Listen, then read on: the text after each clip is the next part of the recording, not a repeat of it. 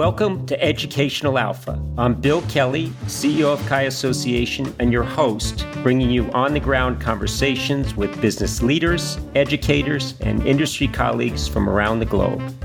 Educational Alpha is sponsored by iCapital, the financial technology company with the mission to power the world's alternative investment marketplace.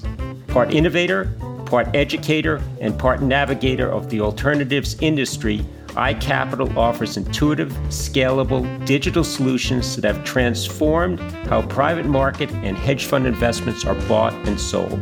With iCapital, financial advisors, wealth managers, and asset managers around the world now have access to everything they need to deliver the return and diversification potential of alternatives to high net worth investors. To learn more, visit iCapital.com.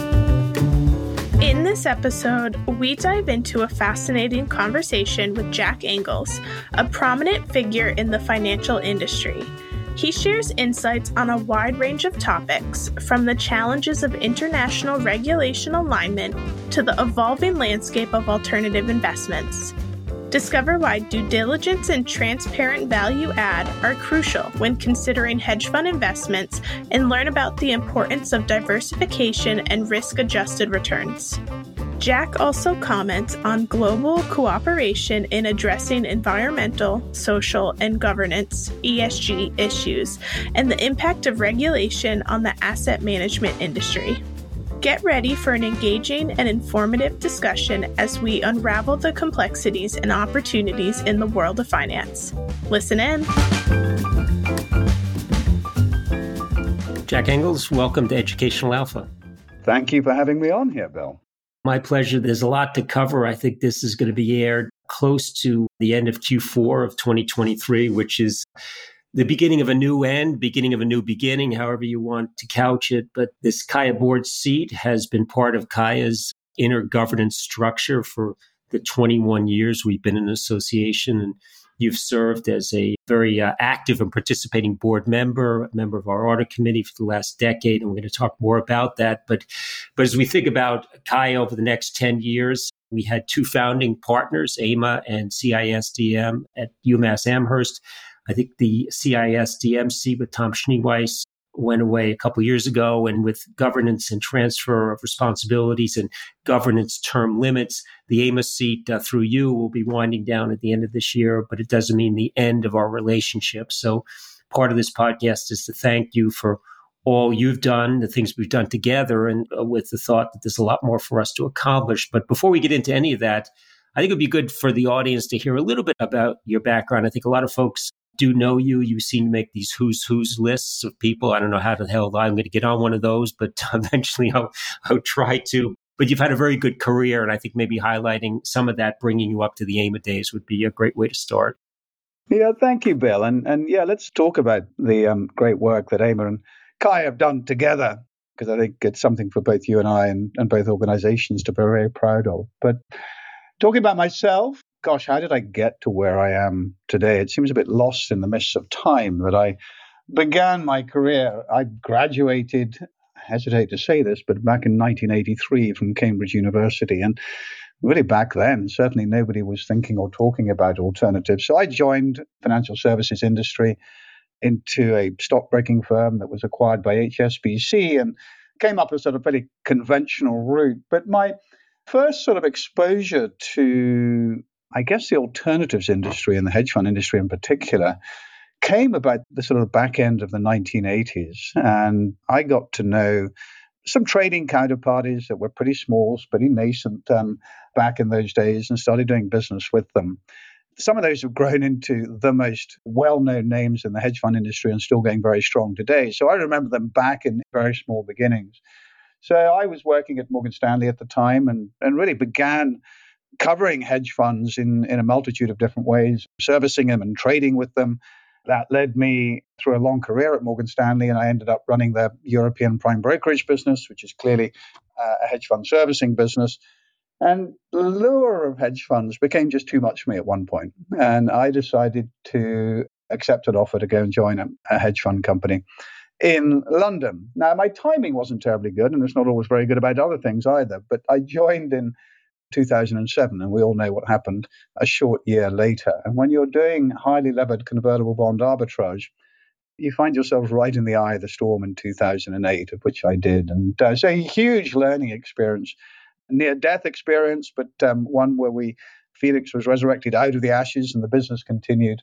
So that was my sort of experience actually working at a hedge fund as their chief executive officer. And I then went back to banking for a little bit after that, again, servicing hedge funds. So I could say that I've been in the industry now, certainly the alternatives industry, and hedge funds specifically, for well over 30 years, which seems an incredibly long time. And as most of my friends ask me, how much longer are you actually going to do this for, Jack? And, I would say I'm really still very energized by the industry that we represent. I enjoy my job hugely. I enjoy the people I come into contact with through my job, and that includes people like yourself, Bill. And we're never too old to keep learning, and there's an awful lot to continue learning in this business. And while I may not be a Kaya certificate holder, I wish I could find the time. I wish I could find the energy to do that. But I think what Kaya produce through your curriculum is just absolutely much needed in our industry. Well, I appreciate all that, and I appreciate the founding foresight of people that came before you and I, but AIMA was and always will be one of those two founders, so I think that's great. Maybe certainly predates you, but you might have semi-informed views on this, but it's interesting, and you described it as much, that back when you and I first heard about alternatives, it wasn't so much alternatives, it was hedge funds and structured products and other tradable strategies. And it doesn't mean PE and VC didn't exist, but they were very much not in the forefront of investing from an institutional standpoint. But it's interesting, I've seen a lot of organizations that were hedge fund blank, and they've now changed their name to alternative investments. But 30 years ago, somebody had the foresight to call you folks AIMA, as opposed to, maybe it wouldn't roll off the tongue, but HFMA. So I think that's kind of interesting that 30 years ago, somebody said, well, let's make this as broad, as inclusive as possible. Is somebody have the foresight that alternatives were going to be described beyond just the tradable strategies back then? I'd like to think so, Bill, but I think probably the reason is a little bit more banal than that. I think the term hedge fund has connotations to so many people that are not always positive. And we could get into length about whether that's fair or not. Just to give you an example, I remember back in the early 1990s, and my client base when I was at Morgan Stanley were hedge funds. And I was kind of made to feel a bit of an inferior specimen within Morgan Stanley, because that wasn't what they called a real money client. I love that expression, real money. There was this sort of like a hierarchy in terms of type of client. It's completely tipped on its head now, but that was the case back then. Obviously, the world's changed very much. We've often discussed at our board level the theme of growing into our name, because it hadn't slipped my attention either that we were called the Alternative Investment Management Association. And about 7 or 8 years ago, we got involved outside of hedge funds. I think of alternatives as hedge funds as alternatives in the public markets. And we started getting involved in the private markets with the establishment of our private credit side of what AIMA does, which we call the Alternative Credit Council. So I think I can look people in the eye fairly well now and say that we are covering way more than just hedge funds, and that we actually are broader than people had originally thought. And it is all alternatives. And certainly if you look at the work we're doing, not just through the Alternative Credit Council, but particularly the forums that we hold all around the world. Now, I know Kaya hold a huge number of events, as does AIMA. I think we both independently run over 200 events a year. If you show up at one of those, you will find increasingly that the whole sort of discussion extends right across the alternatives piece. So we talk about hedge funds, we talk about private credit, we talk about private equity. And I think that's necessary. That's important when you think what choices investors have these days. And I think your mandate and ours, and together, while the focus is on alternative investments, it really is around diversification. I think we run into a bit of an issue, a challenge, and we've seen this discussion on the 60-40 after last year, dead or alive. And certainly if you were an investor and that was your asset allocation mix and looking through a one-year lens, you were hugely disappointed at the end of 2022. But a lot happened during that year, not the least of which is central banks raising rates by 350, 400 basis points in a handful of months, and that can cause havoc for investors and banks, and we saw that all play out. But we come out the other side, and if we talk about this third bucket called alternatives, I think we lose the narrative around everything's an alternative to something else. And the benefits of broad diversification and the access to uncorrelated risk premia, first talking about the beta before you talk about the alpha, that is very much alive and well. But Jane Buchanan, a common friend of ours, she often talks about diversification is the only free lunch, but it's not that it's not still free, but it's not right there in front of you. And I think maybe that's at the heart of your mission and mine, in that you've got to do a lot of due diligence on your managers. And the managers have to be very transparent about where they're adding value. And you've seen a lot of this yourself in terms of performance dispersion amongst managers, that to think about hedge funds as just an allocation decision, it's so much more complicated than that. You've got to figure out what you're trying to hedge against and finding the right manager and doing the right work on due diligence. So maybe talk about how the fact that I think hedge funds, and to quote Howard Marks, and this predates AIMA and Kaya, he said he first heard that term 30, 40 years ago when the 7 smart people running 7 funds. And we know how that finishes. A lot more funds of people out there today. So these have become, I would assume, very complex industries. Maybe your thoughts about the evolution of this space, because a lot has changed over your 10 years at AIMA, my 10 years at Kaya, and then more broadly speaking, our longer careers.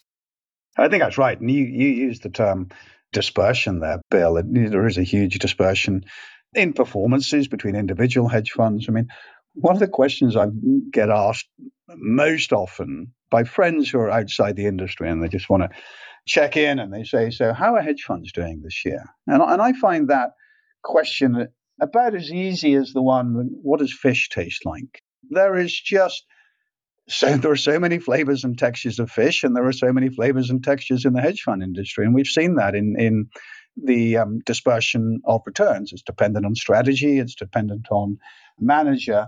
And I think we're currently, and certainly the past 2 years, we're seeing the highest level of dispersion between the upper quartile and lower quartile performances that are being produced by hedge funds at the moment. So that due diligence of manager selection, strategy definition, absolutely key as to whether hedge funds are going to fit into your portfolio or not. You know, the word diversify is so important. Yes, the question of 60-40, is it dead, has been raised, particularly in the past 18 months. I first off like to say it's not a question you follow a path of traditional investing through a 60-40 style, or you're all in alternatives. They are complementary. So one is not necessarily a substitute for the other. It might be a substitute for a certain part of your portfolio. But really, it's all about looking at the total portfolio and how you can get the best risk-adjusted returns for every dollar that's invested. And I think this is where alternatives, with the flexibility of investment style they've got, particularly in hedge funds versus traditional long-only investments in the bond and equity markets, can add so much to a portfolio, improving risk-adjusted returns. And that's a kind of a message that we're always trying to get across to people. And the one thing that people outside of our industry, Bill, always think that by investing alternatives, they're assuming a lot more risk in their portfolio. And it takes me back to a conversation I had. I won't name him, but he was a very senior person at an American bank that I worked at. And he made a comment to me one day that he said, I don't think we should be doing business with hedge funds. And I said, well, that's quite a statement, given the firm earns hundreds of millions of dollars a year of dealing with hedge funds. But why is that? I asked him. And he said, because they're frightfully risky. So I just gave him the simple explanation. Or I asked him the question, you've got a pension fund, got government bonds in that pension fund. A measure of risk is perhaps volatility, and the volatility of those government bond returns is about 4%. And he went, yes. And then I said, you've also got equities in your portfolio, and they're obviously riskier, and the volatility of the returns there is nearer 15%. So then I asked him, I said, what do you think if you put hedge funds in your portfolio, the volatility of those returns might be? And he was a very senior position in the firm, and he said, I don't know, much, much higher, 50%, let's say. He was quite staggered when I told him it was 6%. He really couldn't believe me, and I had to explain why. Anyway, the sting of the tail is that he did end up being chairman of a hedge fund company, which I thought was quite amusing after all that. Well, and it's funny you said hedge funds are slightly risky. Investing is very risky. It's all about taking that risk and trying to turn it a little bit more into an informed asset as opposed to a liability to be avoided. And I think this is the biggest and maybe most important narrative around the 60-40. It's more about, hey, if I can only offer you two asset classes that more or less will not correlate, maybe once every 50 years they will, on the one hand, versus giving you 6, 8, or 10 differentiated asset classes for diversification, which would you rather have? And I think your analysis is absolutely spot on, because over 5, 6, or 7, what will I have accomplished? I'll lower my drawdown risk. I'll lower my volatility. I'll have better risk-adjusted returns over time. And hopefully, because of all that, I'll stay fully invested. But yet you have markets like we had last year, public equity or fixed income, and investors attacking in and out, in and out, and in and out. And what they're doing is tacking their way to leaving a lot of alpha, in some cases beta, on the table. And we're in an interesting point too, Jack, where sticking your money in a mattress with inflation. Now, I saw that in the Eurozone, it's come down, maybe still slightly higher in London, but even if inflation's at 4%, sticking your money in a mattress, that has more risk as opposed to investing in the market in the first place. So I think that I want to put a bold underscore about that better risk-adjusted return, because I think that's a very important piece of the narrative that people don't get because they have a tendency to look at these asset classes in isolation. Yeah, and I think it's imperative that people understand how they achieve better risk-adjusted returns. And that part of that educational process is something that you guys do very well at Kaya, Bill, and something we try to do at AIMA, particularly as we speak to people outside our industry, either through the media or some of the research and publications that we produce. I think it's critical that people understand that, because I think we're at an interesting inflection point. I mean, sophisticated investors right across the institutional piece, pension funds particularly, sovereign wealth funds, endowments kind of led this one with the Yale model, family offices. They have really understood the advantages of alternatives. And that's why you see the sort of weightings now. You may know the numbers better than I do, but let's call them 25 to 30% of portfolios are in alternatives at some of the more sophisticated institutions. And in many cases, it can sometimes be higher. But then you look at the general just wealth that's held around the world. And, let's not forget that of the 300 or so trillion of assets under management around the world, half of that is institutional and half of that is private individual, whether it be ultra high net worth individual or the merely wealthy. And you've got that half of it, which is really so underweight and so underexposed to the opportunities and alternatives. It's probably only something like 5 or 6%. It may be a fraction higher, but it's really very, very low. If we're thinking about trying to secure the best risk-adjusted returns, not just for the institutions and pension funds, case they're retirees, but for actual individuals who are taking investment decisions themselves, I think there's still a lot of education to be done to show this opportunity and to provide the right structures, make them available for individual investors to be able to access these as well. Yeah, and I think maybe there's an important theme to focus on there too, where if that pie, as you described, if it's 300 trillion, that piece that's owned by the mass affluent, single-family office, high net worth individual, that's going to continue to grow and dwarf the institutional side, because that is business that's been annuitized in the U.S. In terms of corporate pension plans. Certainly the public funds are alive and well, but I think we're going to probably see a dampening down of the benefits because the local states and cities really can't afford the contractual promises being made. And then we're not minting many new endowment funds. So as we come down a path where everybody has greater access, it brings up the subject of regulation. And I know that it's probably not the place to get into specifics, but all things being equal, I think most general partners would prefer less. I don't think none is the right answer. And the regulators perhaps think more is the answer. And I think the balance we have to strike, and this is maybe a very difficult needle to thread, is that you want to try to teach the investor how to fish to a very large degree. You want to democratize education. But if the goal is to put more and more regulation in place and you're rinsing out the very value proposition of the product in the first place, then diversification doesn't matter much anymore. But it's a hard thing to do. And maybe some of your general views on, if you had a crystal ball and tried to have everybody's interest in mind, is there a perfect solution? And the answer might be no, but for common sense regulation to protect investors of all stripes. You're not going to find me ever disagreeing that regulation is is not a good thing. We need to protect all participants in the markets and their clients. And that does involve certain levels of transparency, but it really insists on market fairness, market integrity. And we've had regulations really like that for very many years. There's two sides to the regulation that worry me most at the moment. One, at the macro-prudential level, there is a lot of focus on where the next banking crisis comes from, but that it's not in the banks, it's in the asset management industry somewhere. Parts of the asset management industry are described as non-bank financial intermediaries.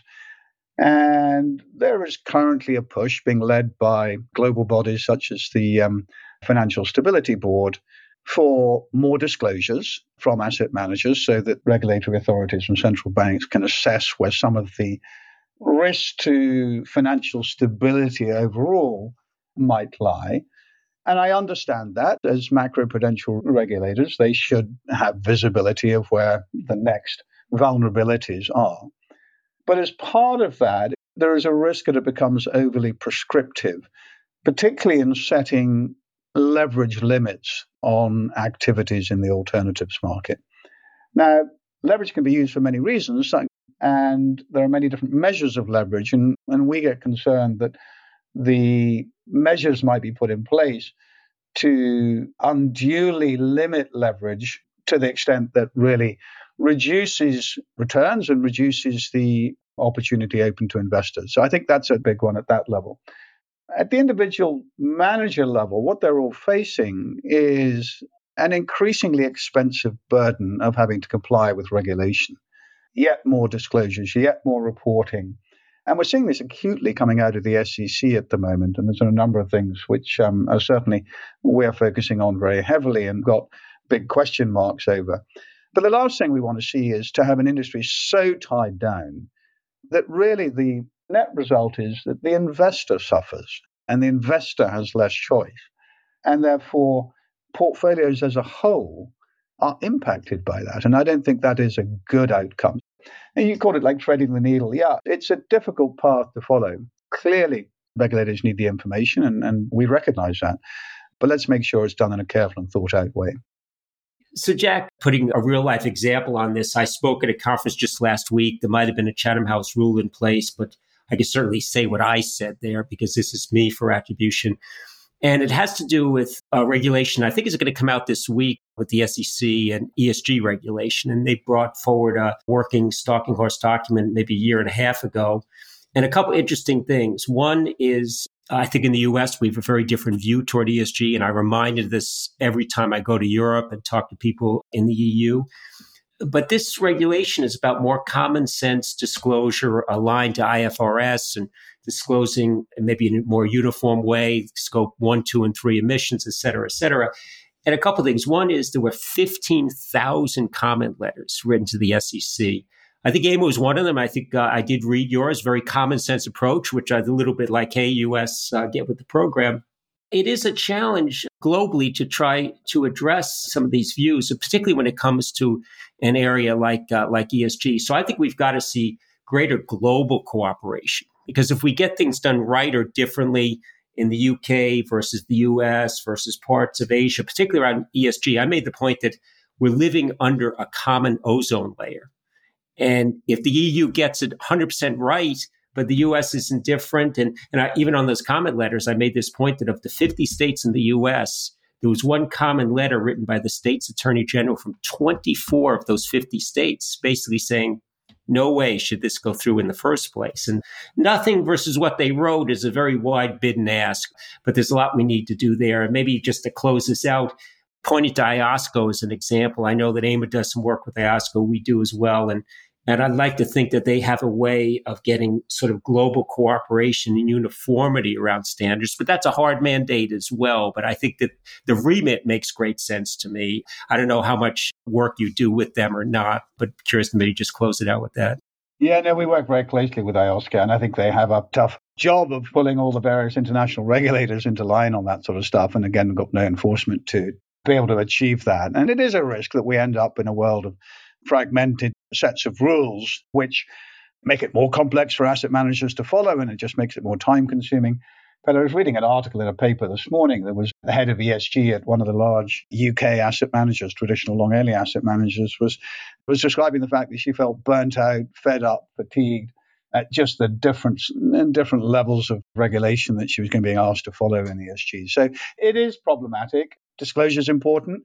It's only as good as the data you can get. And I think I really do welcome what the ISSB is doing, trying to create a global standard for what corporate issuers have to deliver as information about their companies so that asset managers can report accurately.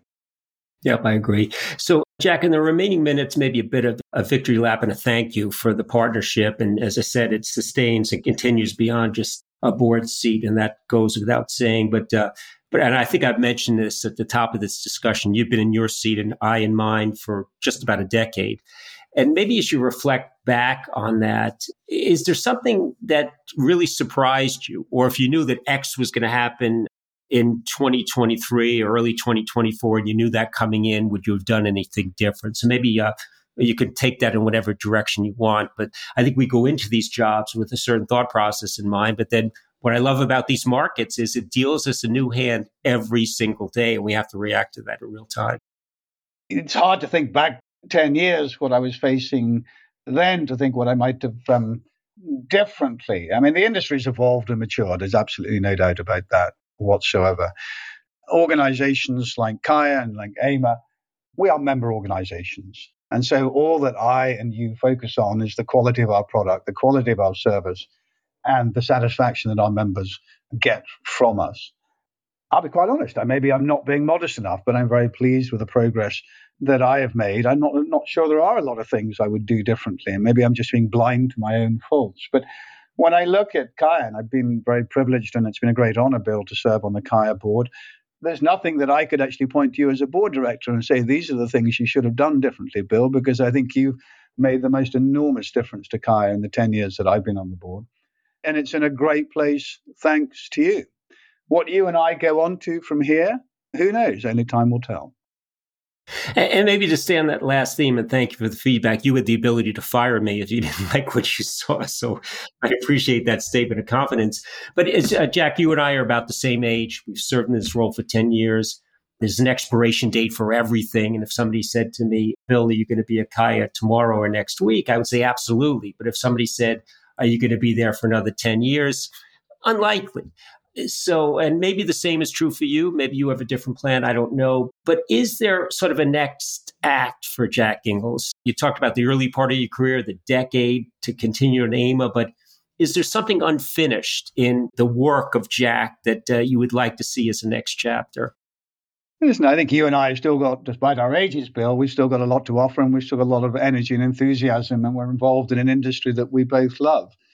To suddenly sort of come to a cliff ending to that is something that neither you nor I could actually even contemplate at this stage. I mean, I think I've got a few more years left in AIMA, and so long as I'm making a difference, or I think I'm making a difference, and my board tell me I'm making a difference, and I'm enjoying it and putting something into it and getting something out of it, then I've got no immediate plans to stop within the next sort of 12 to 18 months or anything. But yeah, you're right. It will come to an end.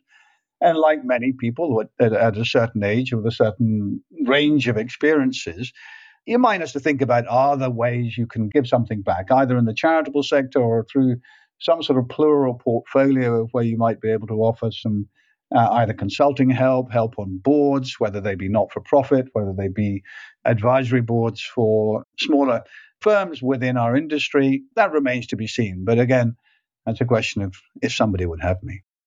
Well, and I think maybe an important point to underscore there too, Jack, it's a privilege to work in this industry. People in our industry have the ability to impact the capital markets, impact the livelihood and retirement of so many individuals. And if we do it right over long periods of time, we're paid reasonably well for that. And that comes with responsibility. And giving back is something we all should be thinking about. And this has been an important part of what has defined you in the last decade I've known you, and particularly with the work you're doing with Help for Children. I think we've all got to find our causes, but maybe you talked about that maybe as the next step, but it's part of the fabric of what you're doing today. And maybe this would be a good place to sort of bring this whole discussion to a culmination about the importance of what we do when we're not in our day job, and maybe talk a little bit about the work you're doing for Help for Children and why we as professionals must make this part of our DNA. Yeah, you're right. We've all been very lucky to be involved in this industry over a very long period of time, and much to be grateful for that. I think it's key to point out that our industry has some great examples of philanthropy right there coming from the individual level, particularly some of those founders of firms who've been enormously successful. They are giving back. And I think it's very important that people more broadly are aware of that. Sometimes these go unreported and the donors and the philanthropists actually want it to go unreported. But nevertheless, at a level that I'm involved in, out of our industry was created a charity which originally was called Hedge Funds Care. And then the three initials HFC were altered to be Help for Children, to be more specific exactly what it was trying to do, to help prevent and treat victims of child abuse. And the great thing about it, it's a global charity within our industry. I run the UK arm of that. And to be given the opportunity to chair a board of great individuals within our industry, all definitely very committed to working on this cause, and bringing people together and raise funds that we can donate to grantee charities to go out and really make many children's lives that much more bearable. So that's a very humbling thing to be a part of. I wouldn't have been able to do that unless I'd been in this industry in the first place. So I find that very humbling and very satisfying. Thank you for that and all that you do. And the fact that you've been a very good friend and a board member for the 10 years I've been at Kaya. I think you have put yourself out of this business to a large degree for the right reasons, and that you were a founding member of our audit committee. You helped put a committee structure in place, term limits to repot the thinking and direction around Kaya every 6 years. Every director now serves 2 3-year terms, putting term limits in for committee chairs and board chairs. This has left us to be a much healthier organization, and recognizing that this means the end to the AIMA seat doesn't mean an end to the cross-pollination, cooperation, and alignment of missions between the two of us. And that gives me great pride, great honor, and great hope for the investors that we serve around the world. So, Jack, thanks for all of that. Thank you, Bill. Thank you for listening to Educational Alpha. I'm your host, Bill Kelly. Learn more about the Kaya Association and subscribe to the show at kaya.org. That's CAIA.org. See you next time.